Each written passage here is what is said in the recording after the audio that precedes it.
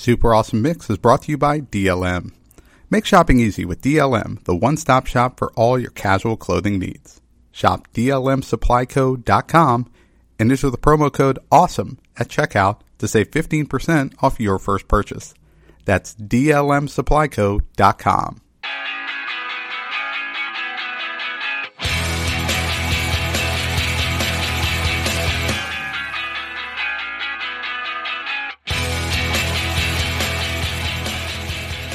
Welcome back to another super awesome mix. My name is Matt Sidholm, alongside my co-host and co-founder, Samer Abu Salbi. Samer, how are we doing this week? Really well. Thank you for asking. How about yourself, Matt? I never ask you how you're doing. You don't. It's a one-way street. I'm only concerned with your well-being. But I'm doing great as well, and we have another great guest on the podcast this week. Yes, we do. This is actually a pretty cool story. I'll tell you real quick how we got this guest. His name is Tony Smith. He's actually was the lead guitarist and vocalist for a band called Sleeper Agent, which I had seen live something about like 10 years ago. They were touring with Ben Queller. Amazing concert. I fell in love with the music back then, and we connected on Instagram, and I just thought this is so cool because like I got to see this band live, and here is the guitarist from that band. So we got to talking, and he agreed to be a guest on our show and make us an amazing mix. So Tony, so nice to have you here. Thank you for joining us. Oh, thank you. Tell us, tell us about your mix. Let me just get into the mix. Okay. It's pretty much just like, kind of like my life in song, sort of, there's some publications that run that with different artists. I think Pitchfork does one. Mm-hmm. And, so like I thought about like, I don't know, it was really tough because 12 songs is a challenge for 34 years, but, right. Yes. So, so I just try to like capture the spirit of every period of my life, like childhood, early elementary school, high school, college, then adulthood, which is a much longer period than the rest of them. So, that's pretty much the gist of it. I gotta say, you had a much cooler, I think, music upbringing than I did. So I'm pretty jealous. Well, I don't know how cool it was because, it is interesting because from my mom's side of things, it was very, like, 70s singer-songwriter. Like, a lot of Carpenters and Jim Croce was on the mix. And then John Denver was another big one. More on the, like, Christian side, Amy Grant. Just, like... I don't know, like, as much, but, like, Helen Reddy was another big one we listened to all the time. Oh, Christopher Cross. That was every Saturday. She would get up first thing in the morning and put on Ride Like the Wind, and I knew it was time to clean the house. It was just like this, it was like a Saturday like ritual. Just Pavlovian response. For a guy best known as Yacht Rock, he's got one of the greatest pump-up songs of all time with Ride Like the Wind. Sure. I totally agree. But she would open the windows and crank that song on like this tacky blue turntable we had. And people talk about growing up how they got to sleep in on the weekends, and I never did. It was that song came on at like 7 in the morning, and it was time to get up and clean the house. Yeah. That's amazing. I'm going to try that with my kids. I can't wait. But I'll tell you what, it helped out in life because my house is like spotless all the time. It's just like... So ingrained in me. I've got to ask, like, before we get into your mix, if you hear that song just suddenly, if you're like at a bar, do you just suddenly feel like you need to start cleaning up? No, but it's like definitely triggering. I don't listen to that song anymore. Every once in a while I throw on like Sailing because it's kind of like calm. Right. But I don't know. Probably not. Probably wouldn't listen to it now. That's great. It'd be interesting if you had this like Pavlovian response to that song. I bet I do. Like, yeah. But it's been years. But then from my dad's side, we had like, his favorite band growing up was Kiss, and he actually kind of had when he met my mom, they kind of converted to Catholicism, and so he actually ended up getting rid of his sold or just donated his entire record collection. Because I guess he really wanted to go deep in the paint, as they call it, with Catholicism. Right. So he got rid of all of his secular records. And as I was a kid, he kind of regretted that and started rebuilding a collection. But when he did that, he kind of got more into cassettes which were big at the time, and so we had like a lot of Rush and Foreigner and Journey, and I don't know, he's kind of an 80s kid, so like, or 80s 20 something, so that was his big thing, was like the I don't know, like the more kind of like commercial heavy rock bands, and Rush was probably his favorite. So I grew up listening to Rush, and I thought it was like the coolest band in the world because I didn't understand it. Well, that's a pretty good favorite to have if you're going to have a favorite growing up. I think that's a strong one. But let's get into your mix here. Yeah. I mean, speaking of strong ones, you start off with just an absolute classic. I Want You Back by the Jackson 5. So what made you kick us off with this one? Well, that is like probably my all-time favorite song. I just think it's a perfect song in every way. Like, there's nothing wrong with it. And like, still to this day, it's just like, I'm like, oh, that's the perfect pop song. And I tried it at karaoke once, and it was such a bad idea. Like, my range is all right, but it's not like young Michael's range. But, yeah, that's a bold choice for karaoke. That is. Golly. But I got worn out like halfway through it. I'm like, all right, never mind. But so I pretty much like chose that because Michael Jackson was my first love as a kid. So when I was growing up, you know, like I'll separate the artist from his later years, but sure. Like when I was a kid, like Dangerous had this huge album rollout, and man, like I cut up my gloves. I would try to moonwalk. I just thought like Michael Jackson was the coolest guy. And my mom ended up showing me Jackson 5, and like that was like, even better because I was like, oh, he's like my age, you know. And so, yeah, I don't know. I feel like just I Want You Back is like the perfect song. It's just kind of amazing that it's just like one of the most enduring pop songs ever, right? Like it's released in 1969, and here we are over 50 years later, and I think you could play it to almost anyone, and they're going to recognize it. They're going to know. Like, at the very least, it's a Jackson 5 song. You know, they might not even get the title, but, like, it's just amazing that song is still playing and still has the power that it does. I agree. It's just one of the most perfect songs ever. Yeah, and that bass line, you know, it's just amazing. And even my kids are, 8 and 4, and they're both, I could play this for them, and they get into it. They don't really understand the Jackson 5 or who Michael Jackson is, but, this song gets them on their feet. They're into it. Yeah. So it's timeless. So then we move on to just another great song. Again, these are all great. I'm just going to like gush over every entry here. But well, thank you. We fast forward a little bit in time, 1973, and we've got Bad Bad Leroy Brown by Jim Croce. Tell us about this one. Yeah, so we actually had a few different versions. But Jim Croce, I think he passed away in a plane crash. So he didn't have like a lot of records. But we did have like his collections, like Photographs and Memories and the Best of Jim Croce. And I just thought that his music was like, it was kind of appealed to me because it was like storytelling almost. So Bad Bad Leroy Brown is pretty much a story about like kind of a greaser, who was like this badass guy. And at the end of the song, he gets his comeuppance scene. So, right. He gets the, shit beat out of him. So, right. But yeah, so how do I was trying to personify Jim Croce in one song because there were so many that I could have chosen. I've actually got a Jim Croce tattoo on my arm from another song called Rapid Roy, that stock car boy. And pretty much the song at one point it says like he's got a tattoo on his arm that says baby, another one that just say hey. So I've got a hey tattoo on my arm, and like so I was like, I love that so much. So I guess Jim Croce did have some major impact on me that I kind of had to address in this.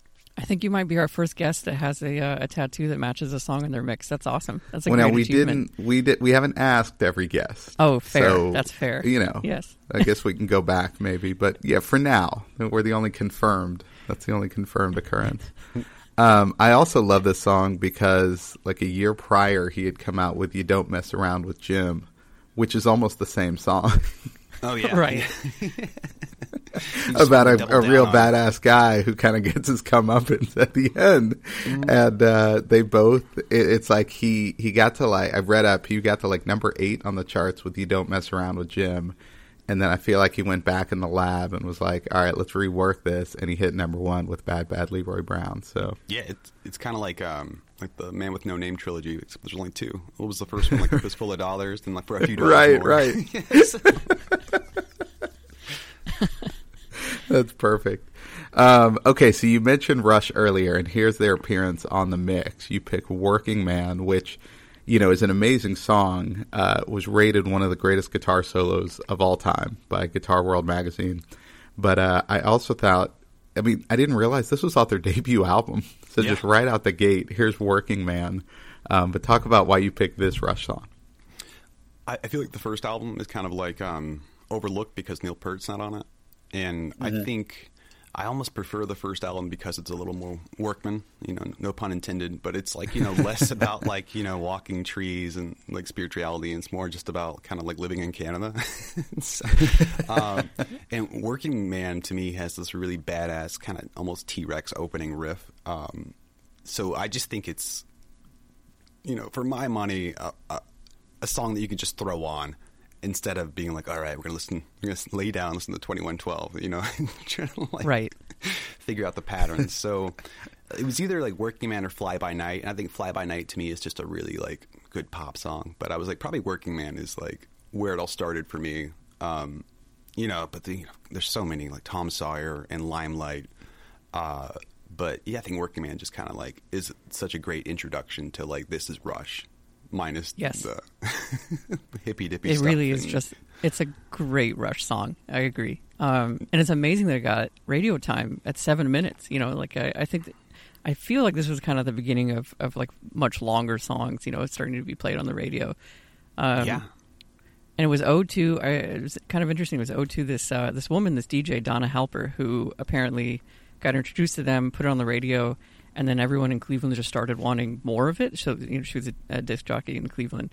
And it's great because I think like the lyrics just apparently just resonated with people. And they're really simple lyrics, right? Like literally it's just kind of repeating about how you wake up at 7, go to work at 9, and you work all the time. And so that's why they call me the Working Man. And it's just like that. It's so basic, but it's so universal as a result. And I just think combine that with like an epic, you know, guitar solo plus 3-minute instrumental break, and you're just like, you've got Rush. Like that's Rush in a song. Yeah, in 2010, I think it was.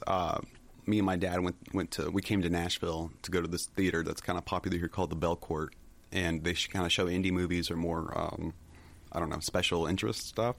And we came to see on the Beyond the Lighted Stage, which was a Rush documentary. And it was the most surreal experience because it was just dads and sons. Yes. And so we're waiting in line. I'm looking around. I'm like, oh, man, like everybody had the same experience. That's so great. Yeah. A pretty clear demographic there for sure. They started playing Cats in the Cradle before the movie.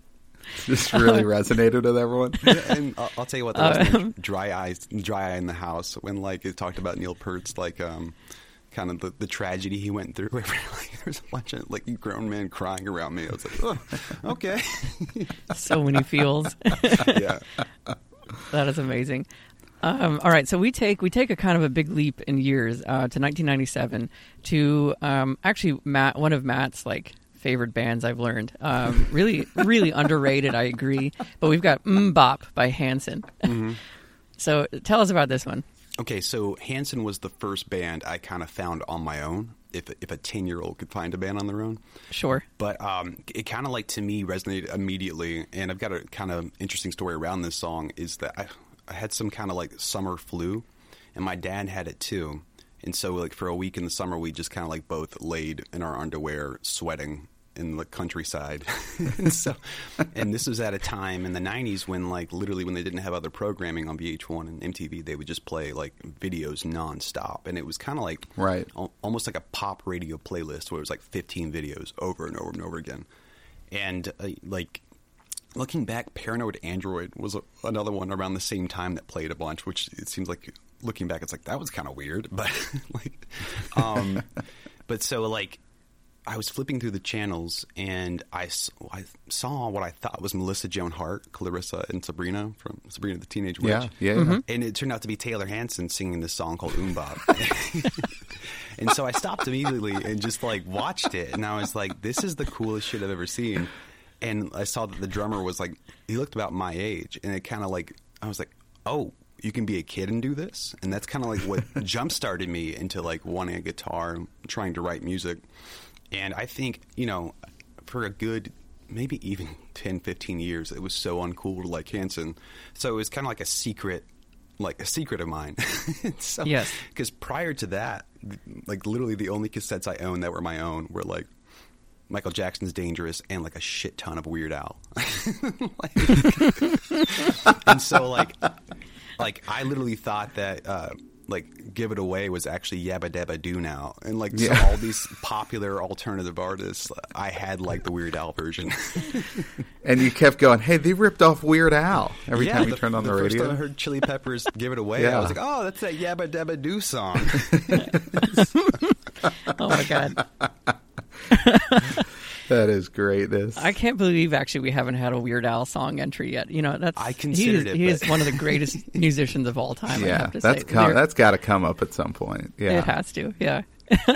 I was going to say Hanson. We mentioned them as kind of a one-hit wonder a few episodes back, and talked about their second single off this album, Where's the Love? And I think that song was really good. But the one thing I said at that time is these guys can really play their instruments. Oh yeah, like even at that age, but especially now, if you hear them interviewed and they still play music, like they're really good musicians. Yeah, I think that's what was so important to me, because like I saw people my age doing it, and but yeah, to me they weren't a one-hit wonder at all. Like, Where's the Love? That's what I was told. Yeah, That's what I was told. Yeah, when I brought it up, everyone was like, no, if you were of a certain age, I think I'm a little older than you are. But yeah, for me, I was in college at the time. And to me, it was like I just kind of knew him as this one-hit wonder. But yeah, I talked to younger people who were like, oh, no, I know a lot of Hanson's music. Like, they can go deep on it. So yeah, I stand corrected. Even as kind of late as 2005, they had a song called Penny and Me, which was equally infectious, and it was really good. So if you haven't heard that one, go check it out. Okay, going on to track 5 now. We mentioned you toured with this guy at one point in time. I love this song, Wasted and Ready by Ben Kweller, Texas's own Ben Kweller. So talk about why you picked this Ben Kweller song. All right, another story. I wasn't sick this time, but I was up at 3 a.m. for as teenagers do, just for no reason. Sure. And I saw this scrappy dude playing on climbing a large strawberry, and I was like, all right, cool, what is this? And it was Ben Kweller, Wasted and Ready.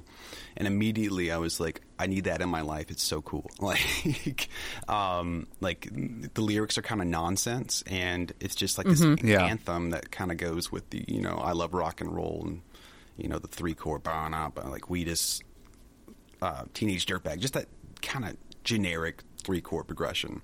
But it was so badass, and like this was back in the day where you pretty much had to go to Best Buy to like hear more, and so right, yes, and that was one of those albums I totally blind bought and just like listened to religiously, pretty much the next 2 years until his second album came out. The reason why I put it on there is because it was like what shifted away me like from nu metal, which I was really into until I was about 14. And so this is like I was 15 and I heard that, and that's what kind of started my rock renaissance. I was like, oh wow, so you can get cooler than, Fred Durst and Jonathan Davis, and like I think Linkin Park was a big one at the time for me. And I think the only cool nu metal band I was into, and still to this day, is Deftones. So that they kind of like survived that, but everybody else got put to the side when I found kind of the more indie rock thing. Yeah, Ben Kweller is just amazing. Great performing artist too. Just like to see live.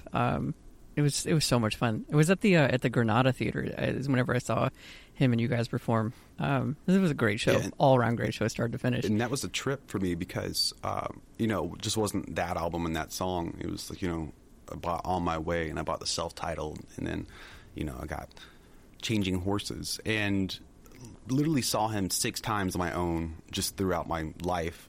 And then we got the offer to open up for him, and I was like, fuck yes. Incredible. Yes, let's do that. And the first time to me he was a superstar, but but the first time I watched him sound check, I almost had this like weird like depersonalization feeling. I'm like, what the hell is going on? I'm side stage watching Ben Queller's sound check, sound check Lizzie, which is like one of his big ballads to his wife. And I was like, how the fuck did I get here? 3 a.m. watching MTV to here I am watching him side stage. And like That's we incredible. developed a really good friendship, and I still, I'll text him every once in a while, which is super bizarre to me. But part of me feels like I willed it into existence somehow. All right, let's move on to track 6, Debaser by the Pixies, which has like a really disturbing backstory to it, actually, whenever I read about this. But it's a great Pixie song. I had actually not heard this particular song by them, and it's just like, it's classic Pixie sound. So tell us about this track in particular. Okay, so there was this period in time where I was convinced I was going to be a filmmaker, which doesn't make any sense if you're a teenager in Bowling Green, Kentucky, like literally with no money. Is that not a hub for filmmaking? No, it's not even a hub for film watching, really. So, but I think I remember like being like 15, 16 and being like, I don't even want a car. I want a digital camera. Like, who cares about cars and girls and all this thing? Like, I want to be a filmmaker. And so, like, my entry point was kind of Kevin Smith, of course, and all that stuff like that. But yeah, eventually we got around to Fight Club, and we heard the end song, which was "Where's My Mind," and my best friend, he bought Surfer Rosa, and I thought it was okay. I was like, all right, it's fine. It's kind of scrappy. It's whatever. And I liked more the pop side of it, like Gigantic, and less of the abrasive stuff. And I think I just had some extra money from working at a movie theater and was in Best Buy, which, by the way, Best Buy was pretty much where you went and bought CDs in Bowling Green. We had a couple other like stores, but they were really expensive. In Best Buy, you get one for like $12 to $15 instead of $25. Anyway, but so I bought Doolittle, had no idea what was on it, and that was the first song that came on. And immediately I was like mind blown. I was like, this is it. This is what I've been looking for. Like, and that kind of set me on a journey for like the next 5 years, kind of trying to find more music like that and get that same, like, it was like somebody shot adrenaline into my heart. I didn't know what he was talking about, but just the fact he was screaming under like these amazing pop hooks, that was just like, it was a huge pivot. It's me as a person. Like, I was like, who cares about filmmaking? I want to be a musician now. like I want to scream like that guy.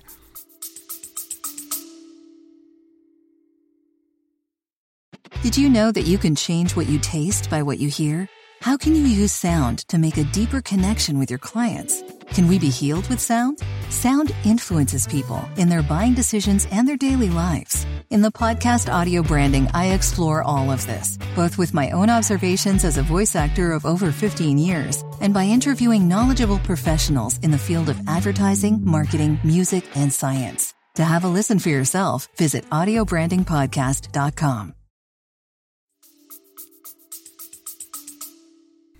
I love the sound of this song, but when I got into the lyrics, to Sammer's point, like the background of it and the actual lyrics, it's really kind of weird, but yeah, just the sound of it definitely takes you to a place. Yeah, and to me, like, the lyrics are mostly nonsense. Like, I know he's mainly just talking about that Salvador Dali movie, and right. I don't know if there's anything more to it than that. I just feel like he's just kind of describing the movie. So... Right. He's like, Yeah, the movie sounds really weird, right. and it's not on Netflix, so I didn't get a chance to watch it. You can watch anything. portions of it on YouTube, and it's like, okay, it's not as weird as you think it is. Like, there's the line "slicing of my eyeballs," and it is just right. this woman who's like staring, look at the camera, and then this guy comes up behind her with a razor blade, and like it cuts to like a close up of a cow head, but you're not supposed to know it's a cow head, and he just like slices the eyeball out, and like, yeah, that sounds weird, but you watch it and you're like, okay. Well, our family movie night is Friday, so I'll throw that out there. Yeah, they're going to love that. See what the kids think. Yeah. It's either going to be that or High School Musical again. Oh, no. So it's a coin toss. It's a coin toss. So that movie has persisted past generations? It has, all three. All three. We've watched them multiple times. So, can I make a side note about High School Musical 3? Is that I worked at the movie theater when that movie came out. And it bugged me to no end that there was only 3 of them, and that one was called Senior Year. I was like, man, they should have made 4. That is true. That's a missed opportunity, and also very confusing. Well, now, and this is, I know way too much about these movies. The second one is all about just their summer job. It's just focuses on the summer, so that's not even, part of their official high school year. But Anyway, yeah. Look, we could do a good 45 minutes on the 3 High School Musicals. I've got a lot of issues with those movies, but we've got to move on. We're going to focus on the mix. Number 7 here, you get into Trailer Trash by Modest Mouse. Yes. Now, this came out about the same time as Hanson. Now, did you discover them at the same time, or was this? I'm guessing this was much later on that you discovered. Definitely this not. song. I was introduced to Modest Mouse, but I feel like 90% of the population was through Float On, and very similar to the Pixies. It was like, what is this? It was like, it was just incredible, and me and my friends all just kind of like gravitated towards this new band, quote unquote, and like, then we immediately went backwards, and we're like, oh, well. Dude, that Good News stuff is not even good. It's like so. And the way we kind of did it as buddies in high school was that not everybody, we couldn't buy the whole discography ourselves. So we would just get everybody would get one CD from the band. And if you were lucky, you got the good one or the one you could listen to over and over again and not maybe one of Modest Mouse's deep catalog EPs that wasn't very good or something. And then we would kind of like burn them and trade them or just listen to it in somebody's car when they were driving us around. But so I got Lonesome Crowded West, and that to me was immediately just like set my brain on fire. I think it opens up with Teeth Like God's Shoe Shine, which is this like riff, and then it's just screaming. It's just like, and so I was kind of at this point in my life, my senior year of high school, I was working 2 jobs, like one at Taco Bell and then another one at the movie theater. And I felt like all I was doing was working and going to school. And I was kind of depressed. I didn't realize it at the time. But that song, Trailer Trash, it was kind of like a mantra for me. Like, the passage of time and it was a toss-up between Trailer Trash and Bankrupt on Selling, because in Bankrupt on Selling, he says something like, so I'll go to college and I'll learn some big words and I'll talk real loud and goddamn right I'll be heard. You'll remember the guy who said all those big words he must have learned in college. And I was like, oh yeah, I got to go to college. But right now my mind's kind of blanking. There's a just as important lyric in Trailer Trash. Well, he has the I hope I can pass high school. Yes. So that was equally important. But I think at the time also, I was kind of like disillusioned about, maybe like marriage and kind of the basic life. And I was kind of rebellious. And I was like, I just kind of want to be a rock star. And so I think that just really, resonated with me. Like, short love and a long divorce, a couple of kids, of course, they don't mean anything. Yeah, I think that's pretty much it. Just, it was kind of this realistic song. Okay. And like, being from a small town in Kentucky, I didn't feel like Trailer Trash, but I did feel less than because, we were in the South and we aren't known for being a cultural mecca of the arts or anything. And I really wanted to be where, the arts and music were. I wanted to be a cool kid, but I felt like I couldn't be because I was in, bumfuck nowhere. So but looking back, we really weren't that small. We have this like amazing university with 20,000 students in it. Just kind of like, but to me at the time, it felt like the smallest place in the world, and especially Nashville was down the street, and yeah. But a funny little bit about this song is there's this line that he says, "It's been a long time," which agrees with this watch of mine. But I had the misheard lyric for years. I thought it was, and it's been a long time, would you grease up this watch of mine? Which made total sense to me. I'm like, oh yeah, because the cogs have stopped. You got to grease them up to keep it going. Oh my God. You know way too much about watchmaking. Yeah. That's the problem. It just occurred to me that we have to do like a mix of just like lyrics where it's commonly misheard, Yeah. And because I think there's a lot of songs out there. I can't tell you the number of times that I thought for the longest time U2's song, oh my goodness, I'm blanking on the title, but all about like seeing the world, see China in front of you, and I'm blanking, Beautiful Day. Mm-hmm. Yeah. I thought it was all about a woman. I thought he was saying she turns right around in front of you or something. It was for the longest time. And then I looked at the lyrics. I was like, oh, I feel sheepish now. It's completely changed the meaning of this song in my head. I have a recent one. A good buddy of mine, that song Radioactive by Imagine Dragons, that was huge a few years ago. he had no idea it was called Radioactive. He thought it was saying ready to rock you or ready for action. So like Ready for action. yeah. I could see that. And, yeah. yeah. And I was like, are you kidding me? It's radioactive. It's in the title. He's like, no, it's ready for action. I'm like, no, man. Well, and they say it about 30 times. Right. So you think Right. at one point it would be like, maybe it's something else. Yeah.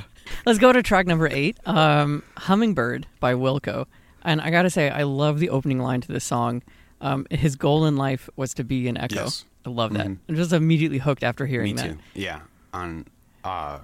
Here's going to be your daily double for new things is I actually have a hummingbird tattoo as well. So like, Nice. Wow. I feel like to me, That's awesome. this song kind of hit me at a weird point in college where I kind of almost like resigned to being an echo, you know, just kind of accepted the fact that maybe I was just going to be, somebody not special. And I think this song kind of helped me like be okay with that. Remember me floating, standing still in your past, floating fast like a hummingbird. I think the song is actually about, a man who's in love with somebody that he can't have. And so he just kind of climbs the tallest mountain and decides to die alone, which is like incredibly sad. But at the same time, the song is so beautiful that you kind of get lost in like, the majesty of it. Like, it has a kazoo solo in it, which is incredible. But like, More songs need those, exactly. I think. And like, it's like probably the first time you hear a kazoo and go like, oh, that works. Yes. But the piano is so happy. And it's like one of those like, like Group Love, their album was called Never Trust a Happy Song. And like this song is like one of those like, oh, this isn't happy at all. It's a very, very sad song. And, I don't know. To this day, like it just kind of like almost takes me away to a different place, and I feel like that's why I want it on my body forever. Because like also it's a reminder to be humble, and don't act like you're the shit. So. No, I think this song it's really interesting. I think musically because it does kind of sort of pick up. It has some kind of happy beats along the way, but you're right. Lyrically, it is kind of like, oh, this is somewhat of a sad story, but. Yeah, in the end, I think the music kind of picks it back up and makes you, like you said, makes you feel okay. Yeah, and it's yeah. such a bright spot on a very, very dark album. The whole album, which Jeff Tweedy was dealing with a pill addiction and rehab at the time, the whole album is kind of like one gigantic panic attack. And it's, unsettling and it's slow and you have to really like put time into it. And if you guys remember, they just came off Yankee Hotel Foxtrot, which is considered one of the greatest albums of all time, and it's just like banger after banger after banger. It's just like, oh my god, this is amazing. And you put on A Ghost Is Born, and it's this slow burn of just like, what? And I hated the album for years until like I listened, in college, listened to it again. I was like, oh no, this is their best album to me now, just because for that same reason. Well, that's interesting because. I talk about Bruce Springsteen a lot on this podcast, but, Born in the USA was such a massive hit. And then he followed that up with the Tunnel of Love album. And it was just such a drastic departure from what Born in the USA was that initially it hit number one because people were just so much, there was so much anticipation around it. But then, it was actually kind of, people weren't as big of fans of it. But then looking back, it's actually a really good and complete album from beginning to end. So. Yeah, similar situation. It's hard to follow up that big, massive album, I think, for bands. Yeah, I think sometimes it's best not to. It's like, all right, cool. Yeah. Tunnel of Love. Yeah, just go in a different direction, right? Yeah. Is that the one where he's like wearing a white suit in front of a white car? That's right. Okay, yeah, cool. That's the album cover. So my dad's but the album, it's interesting because like beginning to end, it's sort of like the start and middle and end of a relationship if you listen to it all the way through. Nice, yeah. But it's totally different than Born in the USA. Okay, that was one of those albums that my dad had, and I always looked at but never listened to because I remember the album cover. Maybe I have to go check it out. Then. That's right.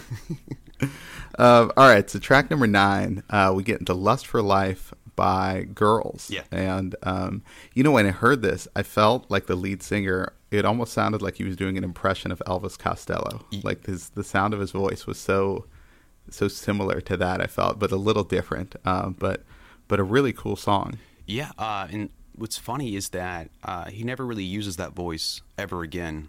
on any of the other songs. So maybe you're right. It's kind of like, I feel like he's almost making fun of himself because he's being so whiny and, longing and just kind of being, I don't know, just kind of asking for, at the same time, it's too much and not enough, cause he goes from wanting a boyfriend to a father to all this different stuff, a beach house. And then he just kind of wants a pizza and a bottle of wine, which is doable. That is very doable. I had one literally Sunday night. I can tell you, it's great. I actually tried that combo after falling in love with this band and that song, and I just couldn't do pizza and wine together. I'm like, nah, it's not working for me. So yeah, I found this song. I don't remember how, but I saw the video first, and it was just this slice of like life snapshot of like a bunch of 20-somethings living in San Francisco. And it's literally they're just shooting all of their friends on a film camera, just taking baths and running around and just, lip singing the lyrics. And it looked like I need to be there. I want to go do that. I don't know what they're doing, but I want to do that. And it was the right time. I think I was like 22 when I heard it, or 23.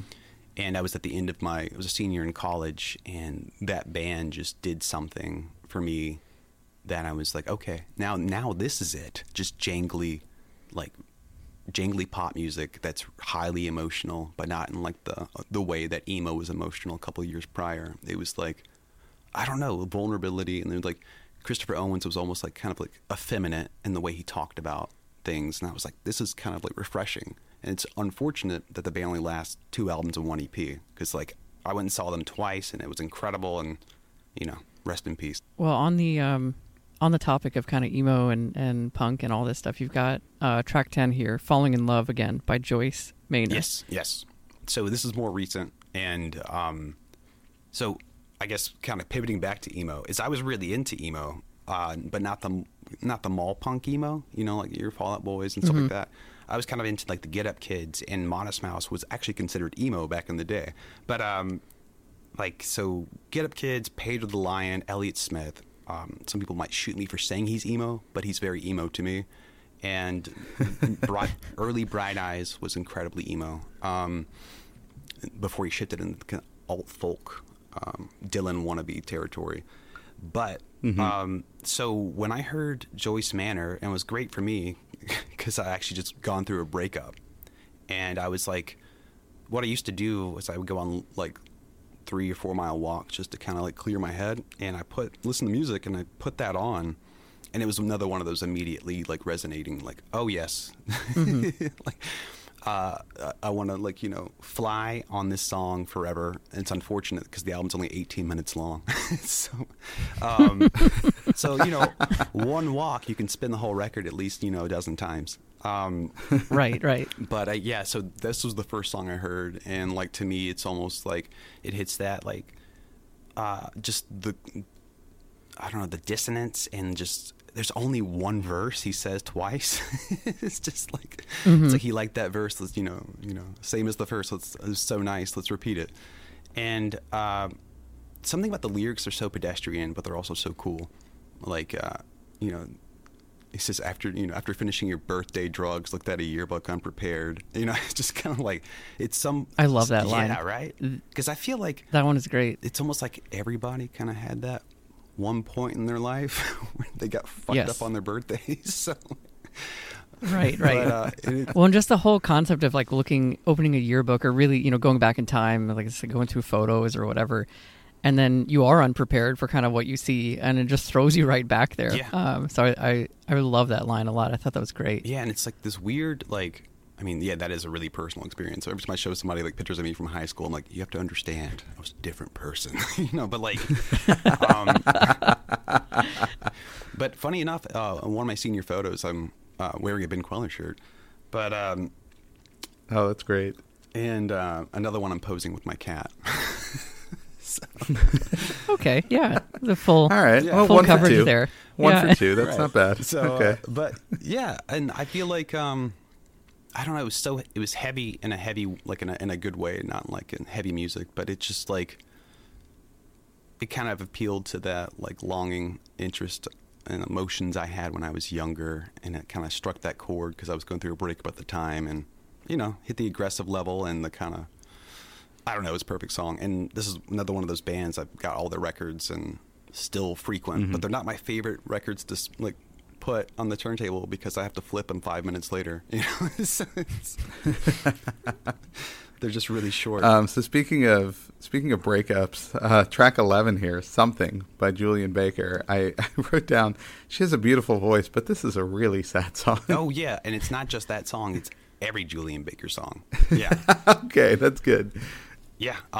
So my car exploded on me coming back from Louisville, going to Nashville, and by explode I mean the engine just kind of gave up. So I had to like go and go buy a new car, and it was away. It was kind of like I bought the car like at least an hour and a half away from Nashville because that's where I could find the deal that my parents set up for me. And on the way back, it was a Friday, and I don't know if they still do this, but Spotify used to just have like New Music Friday playlist, and I saw this cover for Julian Baker, and the cover was so bland. It was just this girl with like a turquoise overlay on top of it, and the album was also kind of a lame title. It was called Sprained Ankle, and I'm like, what could this be? Like, what is this? Like, she looked like she was 12 too. I was like, what is this child with a sprained ankle? What is she gonna tell me? And like, it was so immediate though. The first song, it was so sad, and like, I don't know if, I mean, 2015, I must have been really sad because like, it was like that album for a solid 3 or 4 months was on repeat, and something about the song "Something" just like broke me every time I listened to it. But it was like a good breaking. It was like watching a good sad movie, or just like, and it's one of those songs I feel like everybody can relate to in some way. Just the kind of internal turmoil of like loving somebody and not being reciprocated. Exactly. It's funny because, Matt, I have very similar notes to you. My opening notes here are like beautiful voice, gut-wrenching story. Like being told. No, it's powerful. I think I actually also wrote, if I go through a breakup again, which I really hope I don't need to, but this is going to make that mix. Like, this is a really good breakup song. Then you should check out, there's a song called "Everybody Does" on the album. And like, it's kind of more of one of her, like, it feels almost poppy, but it's not. But at the end, like, she's just talking shit about herself for like a good solid minute and a half. And then at the end, she's like, "But you're gonna run when you find out who I am." And then she's like, starts like yelling, "You're gonna run, it's all right, everybody does." It's just like, it's like, wow. And what's crazy is she's been really successful, like critically lauded. Like, I saw her play the Ryman to a packed house, and I've seen her 3 times. And the first time was at like the Exit Inn. It was packed. And then it was like at the Ryman, which is called the Mother Church here, or it's the venue to play. Yeah. And her new album came out recently, and it's still sad. I'm like, it's like, somebody get this girl like a cup of coffee and a hug, because like, she's like seen the world and has such great success. Like, I'm just ready for a Julian Baker album that's kind of resting on her laurels a little bit, Yeah. She needs to go to one of those Tony Robbins seminars, maybe. But she's an artist that's, I think, really conflicted, because she was she might still be like a huge Christian, and like, she was also gay.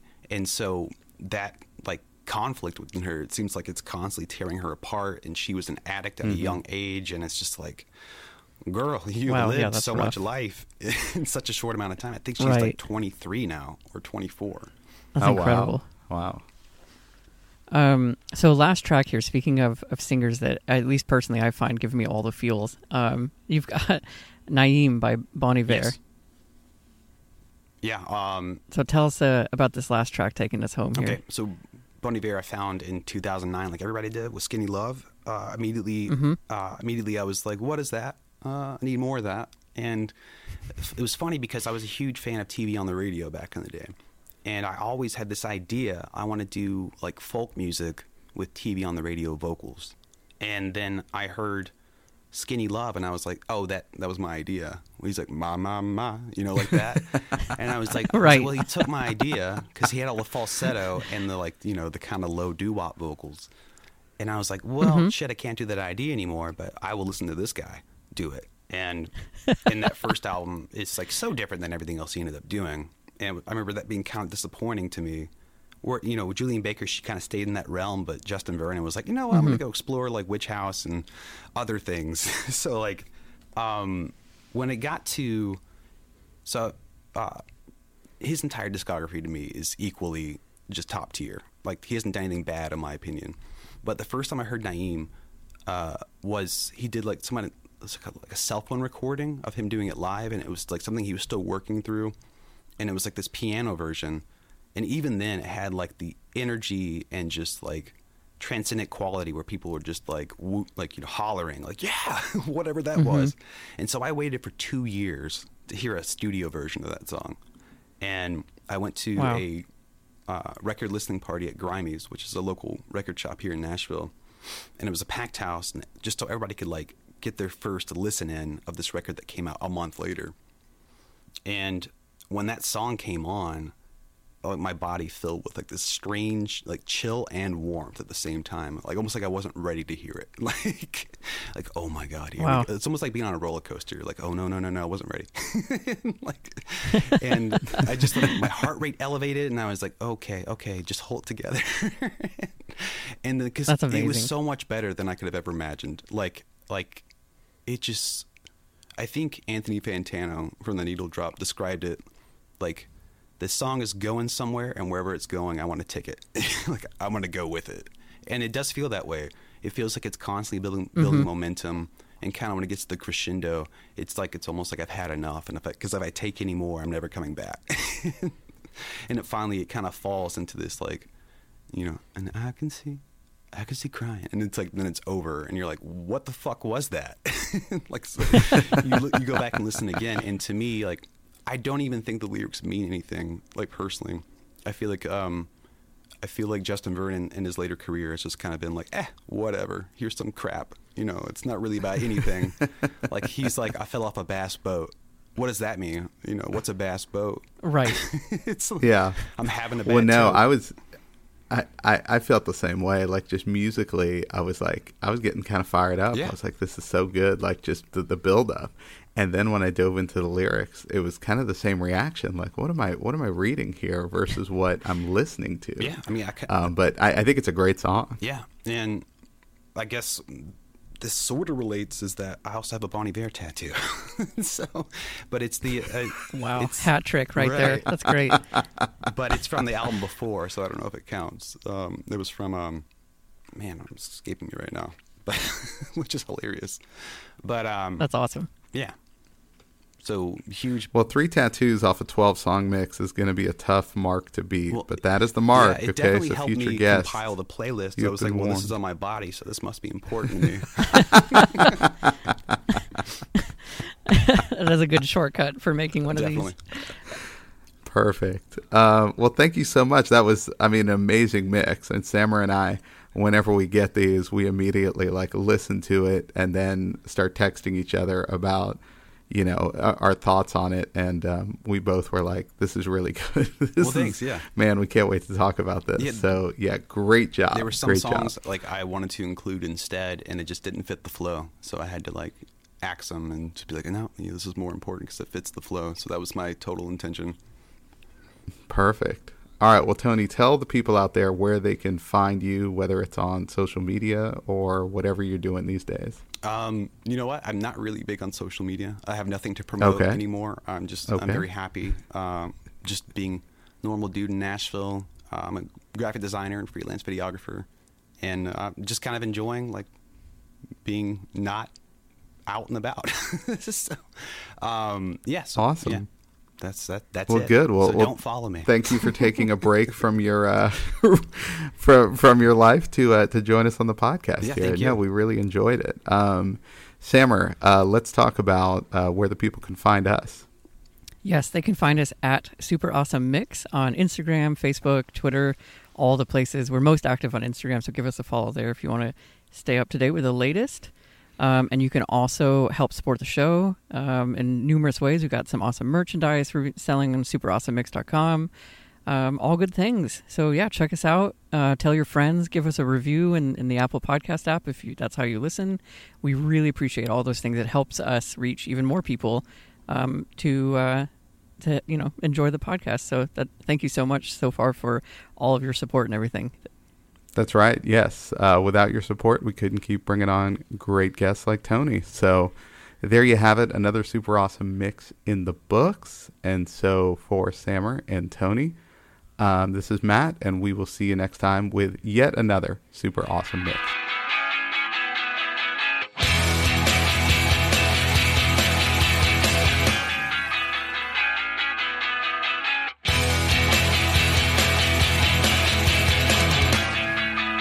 Storyblocks Audio. Super Awesome Mix is brought to you by DLM. Make shopping easy with DLM, the one-stop shop for all your casual clothing needs. Shop DLMsupplyco.com and enter the promo code AWESOME at checkout to save 15% off your first purchase. That's DLMsupplyco.com.